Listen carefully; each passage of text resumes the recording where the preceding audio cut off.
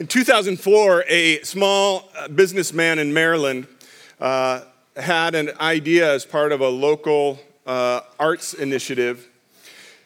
He distributed 3,000 blank postcards everywhere, public places, trains, post office, banks, just on the park benches. And the postcards invited whoever found it to share a secret. And it had his address for the return. That was in 2004. His name is Frank Warren, and since then he has received over 500,000 postcards in the mail. People sharing their secrets with him. And he now runs the largest non-commercial blog in the world, with over 850 million views. And every Sunday, he continues to post from the secrets that people continue to send him from all over the world. I've got his book, and this morning, let's go ahead and put up the first one, if you would, Joey. As I speak this morning, I pulled about 30, very specifically, and they're just going to be playing as I speak this morning. So I just want you to know that these are all secrets that have come through Frank. He has several books, and his blog is called postsecret.com, and parental advisory. I have carefully selected what you're going to see this morning, but some of the secrets are deep secrets and can be raw and even disturbing. Let's pray as we start this morning. Thank you, Jesus, light of the world, that you came into this world to bring light to our darkness. Light of the world, shine in our hearts this morning. We pray in your name, amen. One of my earliest memories is my brother's room. I've shared with you, I was the youngest of 4 children. And so my older brothers, Tim and Terry, are 7 years older than me. And then my sister Jody was 2 years older than me. And then I bring up the rear. And from my earliest memories is a piece of masking tape that was spread across the doorway to my brother's room.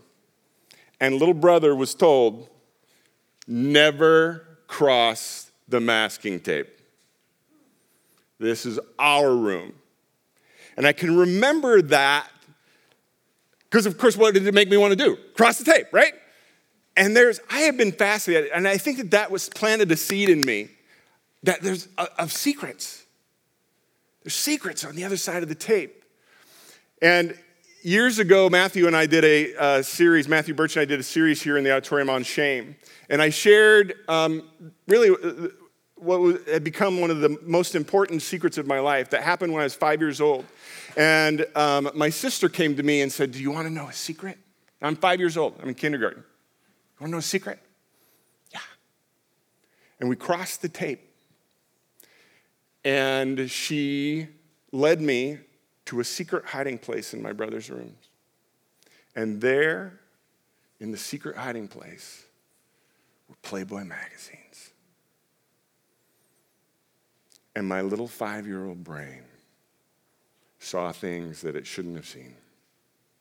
And it started for me a cycle of secrecy in which a little boy had his hormones and his thoughts and his natural sexual appetites that God gave him stimulated at a young age in ways that it never should have happened.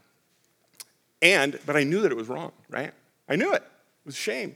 And it became the biggest secret of my life as I continued to sneak in and keep that secret. We're going to talk about secrets this morning. Because in my journey, my spiritual journey of redemption and healing and salvation, I've had to deal with this whole idea of secrets. And I've just been fascinated by secrets. I've learned family secrets. I'm hobby genealogist, and I've learned all sorts of secrets that from generations past and things, and I just become fascinated because I find that secrets are very important in our spiritual journey. Now, not every secret is necessarily bad. In fact, I'm going to talk about 5 different kinds of secret this morning. And Joe, let's go with the first one, if you will. And the first thing we need to know, and let's admit that sometimes there are petty secrets. That's number 1, petty secrets. So one of the things that Wendy has discovered about me is that in this journey, especially as the youngest child, I still, to this day, like to have things that are just my own. I do. And as the youngest child who got hand-me-downs his whole life, I like to have things that are just my own. I can remember, I have a memory at 5 years old, my parents got me my bike. First, Schwinn's Stingray. Remember it? Schwinn Stingray? Anybody remember that?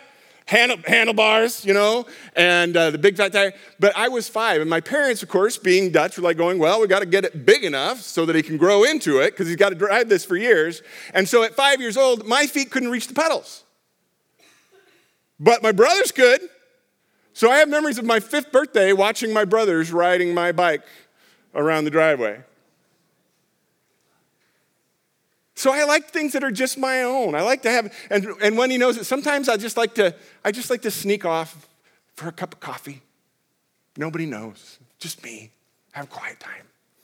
And Wendy's like, she's laughs, but she recognizes it. There's things that, and it's just a petty thing. It's like having a little something that's just mine. There's one of the post secrets that Frank posted was a petty secret from a kid who said, when I was a teenager, every time I mowed the lawn, I fertilized a big circle in the yard. To this day, my parents think it was aliens.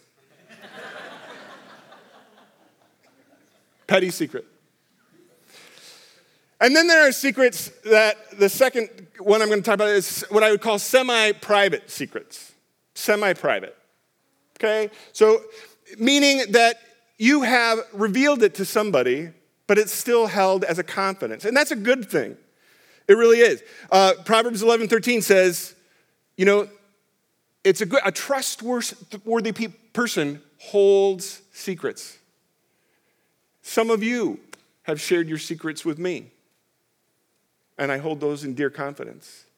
And as you share them, there are things that you have shared that you have dealt with, but there are some things that it's good to just hold in confidence. So they're semi-private. We've dealt with them, but don't necessarily need to be shared with the world. And that's okay. So there are semi-private secrets. But the 3 secrets that I really want to talk about this morning begin with what I call prison secrets.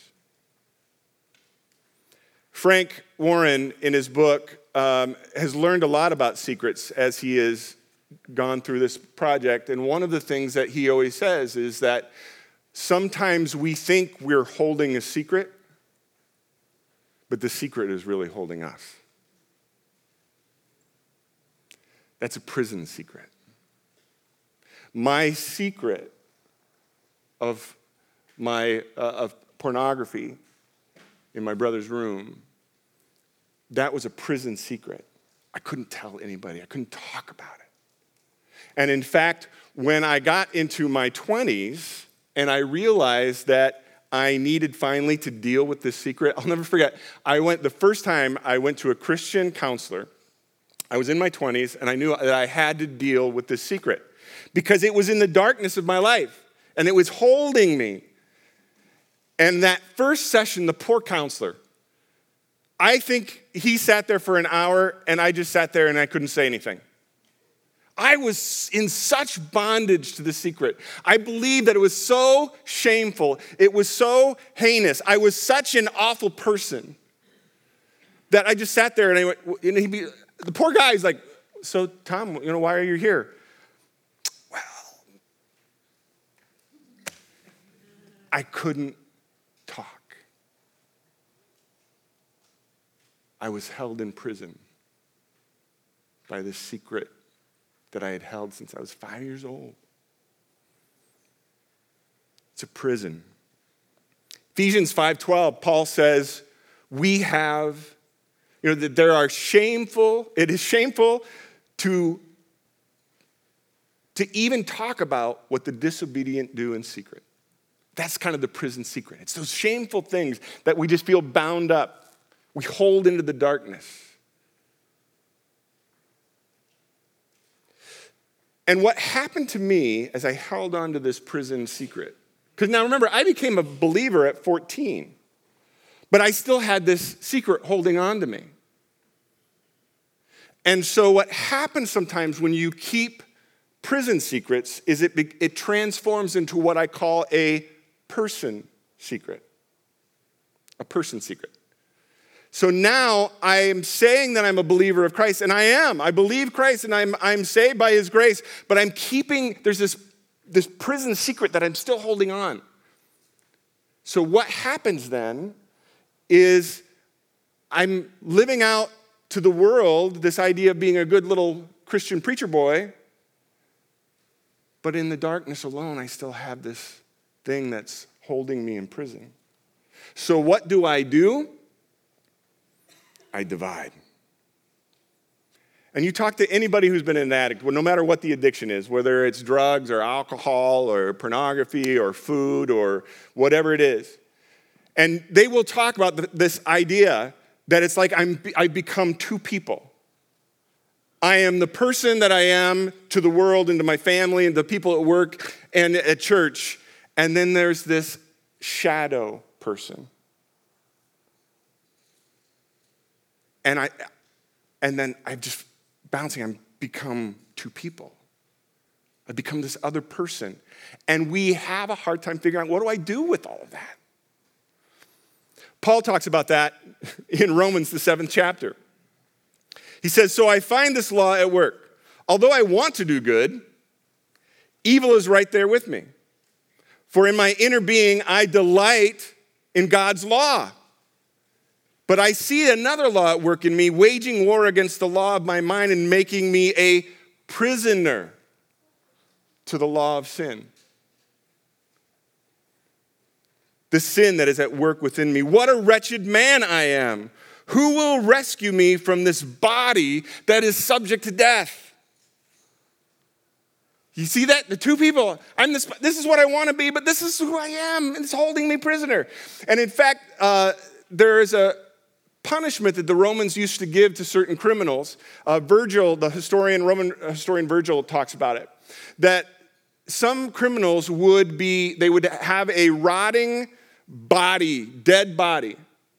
And they would be basically, the criminal would have this body hung on them. And for weeks, they would have to carry this dead, putrid, decomposing body around with them, until the poison that is coming out of them and the fumes and everything would actually make the criminal sick. And that's kind of what Paul is alluding to here. It's like, here I am, this person redeemed by grace, but all around, I'm carrying around this putrid dead body. I'm walking into church. Hello, good to see you. But invisibly, no one sees this dead body that I'm carrying in with me, to which I'm a prisoner. So I've got these two people, and how do I reconcile it? And Paul goes on, who will rescue me from the body that is subject to death? Thanks be to God who delivers me through Jesus Christ our Lord. That's what Jesus came to free us from. He came to bring us the light, and for that light to take the things that are in darkness and expose it. Because here's the thing. When we are in darkness, things get skewed. We don't see things correctly. Things get blown out of proportion. When you are in darkness, the shame explodes, and you feel so terrible. When you are in darkness, you think things are one way, but they're really not. You can't see the truth of what Christ has done for you. I remember a professor in college telling me he said that when he was a young boy, the local town bar, he would go in with his grandfather to the local town bar. And there was this woman that was one of the townies that was always at the bar. And he said, I thought she was the most beautiful woman in the world. And she was so sweet to me, and I'd go in, and she would flirt with me, and it was so nice. And he said, then one day I happened to be in the bar, and someone turned the lights on. And I couldn't believe how ugly she was. What a spiritual lesson. We can't see it when it's in the darkness. So, Frank Warren, another one of the things that he says he's learned is that there are two kinds of secrets. There are those secrets that we keep from others. And then there are those secrets that we keep from ourselves.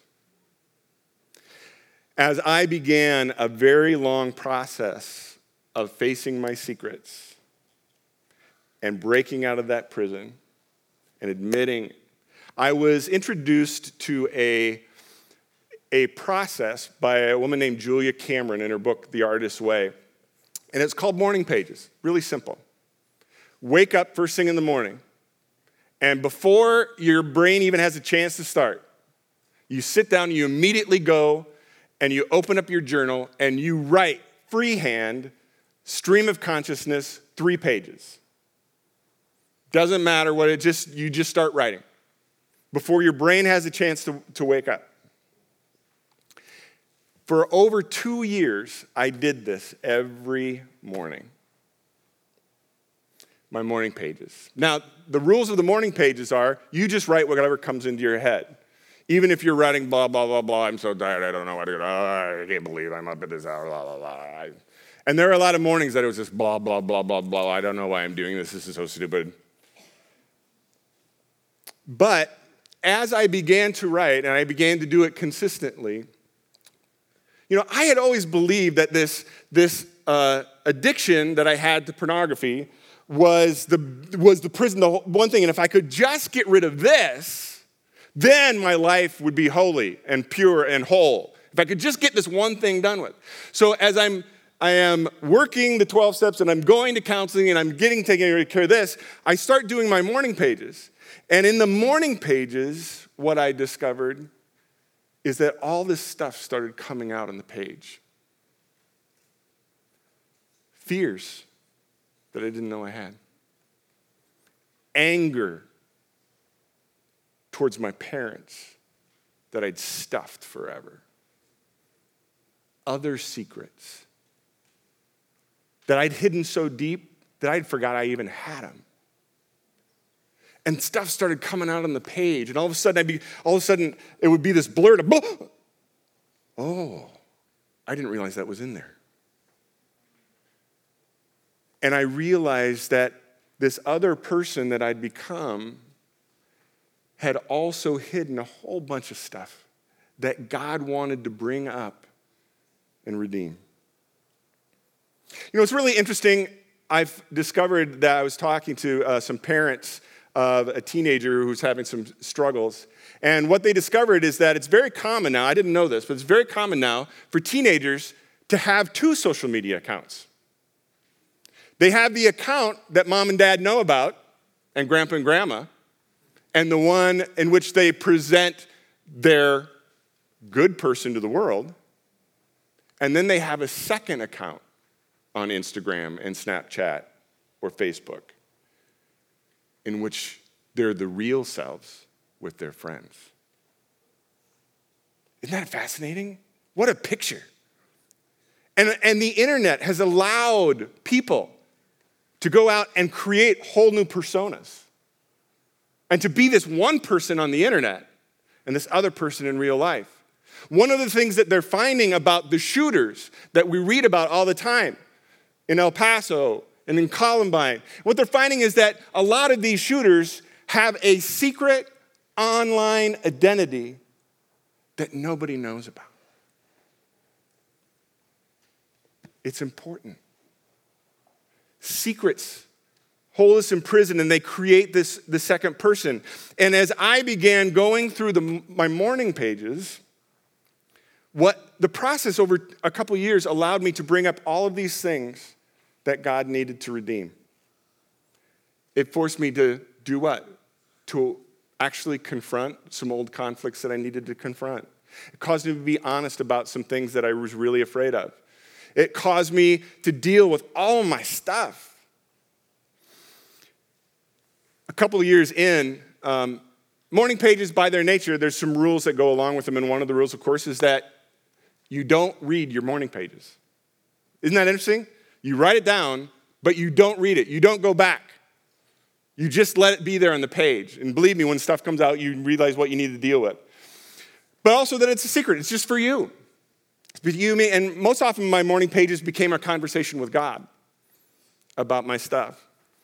And a couple years in, a loved one broke into my room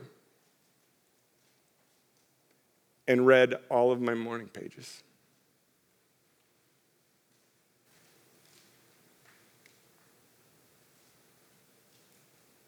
And I remember the conversations. Is this true? Is this what you really think? Did you really? And I can remember the feelings of shame that came over me. But also through that experience, something really freeing happened. Because I looked this loved one in the eye and I said, yes. This is really who I am. This is it. It's all of it. Peel off the Dutch front, peel away the veneer. These are my secrets. And I was no longer able to hide. I was able to say, here's me. So you can either take me as I am and accept that I am a sinner saved by grace, struggling to become more like Christ, or you can walk away. And one of the things that I learned in that experience was that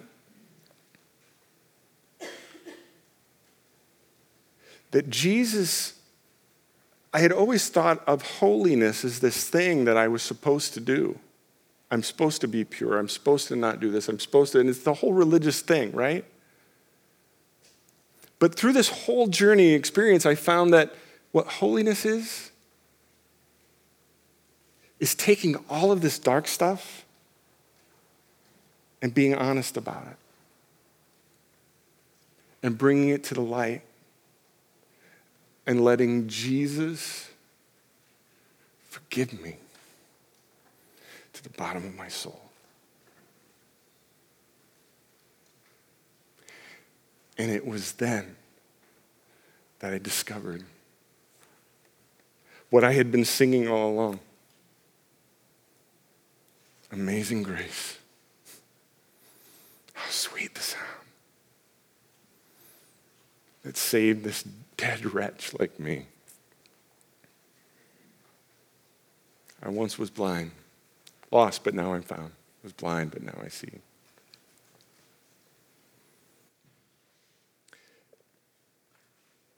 Jesus said in John 3:19, this is the verdict, that light has come into the world, but people love the darkness instead. In John 12, Jesus said, I have come into the world as light so that no one who believes in me should stay in the darkness. And the other cool thing about the morning pages for me is that as things came out of the darkness into the light of the page, there were so many times that I was able to just let it go. And I could see it for what it really was. I went, oh, wow, okay. And in exposing it to the light, and just admit it's there on the page, I could say, all right, Jesus, yep, that's there, let it go.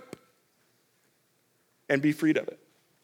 But it had to be exposed before it could be freed. The last type of secrets I want to talk about this morning are what I call poison secrets. Poison secrets. These are the secrets that are held by a system, whether that's a family system, whether that's a business system, whatever system it is, a marriage system, the secrets that are held that actually poison the system because nobody deals with them. Now, one of the interesting things in my journey, so one of the secrets that I found in my journey out of darkness, in my addiction with the Playboy magazines, is I found that everyone in my family knew about them. Everyone knew, but nobody talked about it. That's a poison secret. Instead of confronting it and saying, this isn't a good idea, everyone just kept the secret.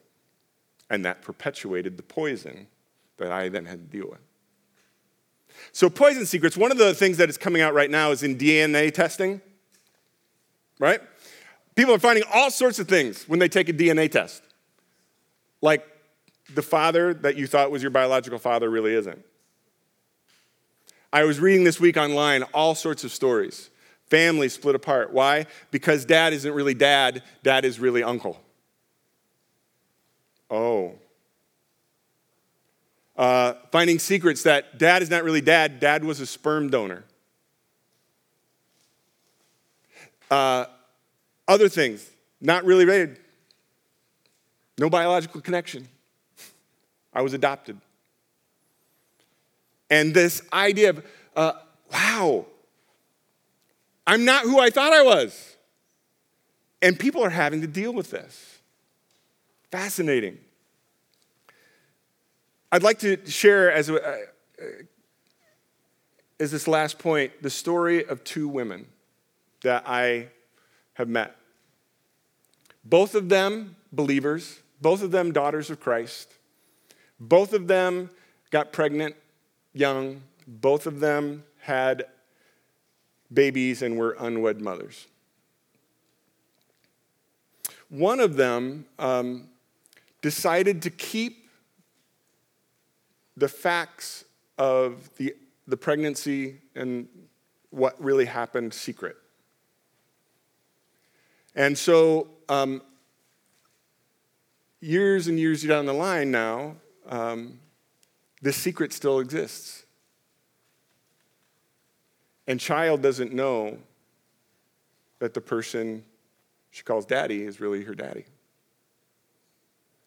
And I watched, I just observed in interactions just how closed and shameful. It was a time bomb waiting to go off. And I just felt that. Do you realize what will happen when the truth comes out? And what did Jesus say? Everything that is kept secret will be proclaimed from the rooftops.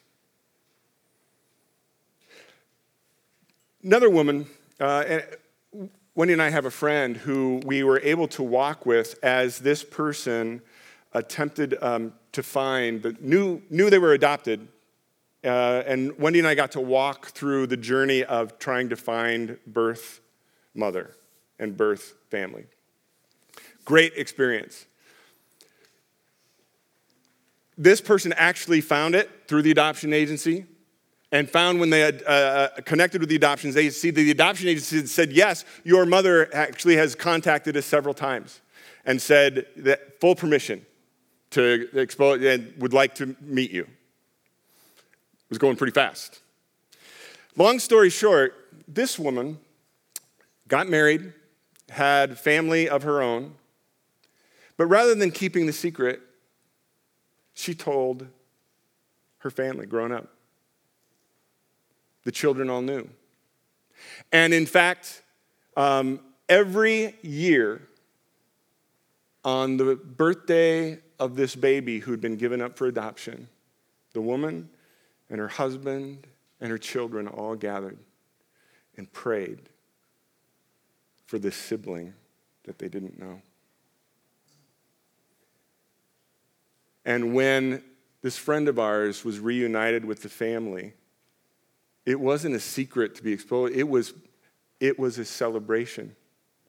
They had been looking forward to this day. And every year when the family got together to pray, it allowed this woman to experience the grace of her own family. To say, yeah, I blew it. I made a mistake all those years ago. And for the family to extend grace and say, we love you, and we're going to pray together. What a beautiful picture, isn't it? I'm going to ask the worship team to come on up.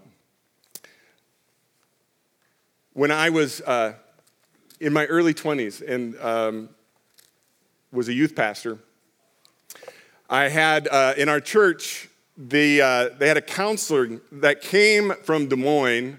I was in Marshalltown, and this counselor came from Des Moines, and he would counsel one day a week at our church. And if he had an open hour or somebody didn't show up, he would often come to my office, and he'd just sit down and we'd talk. And I got to know him, and it was fascinating. One of the communities that he came to every week was Pella. And here I am. Now, I'd really never been to Pella very much, but he would tell me about all the different towns. And he said to me, I'll never forget this, he said, Pella is the most mentally sick community that I've ever experienced in my career. Isn't that fascinating? I said, why? And he goes, there are so many secrets. There is so much hidden. And families and churches have held on to these secrets for so long and have kept this nice religious appearance for so long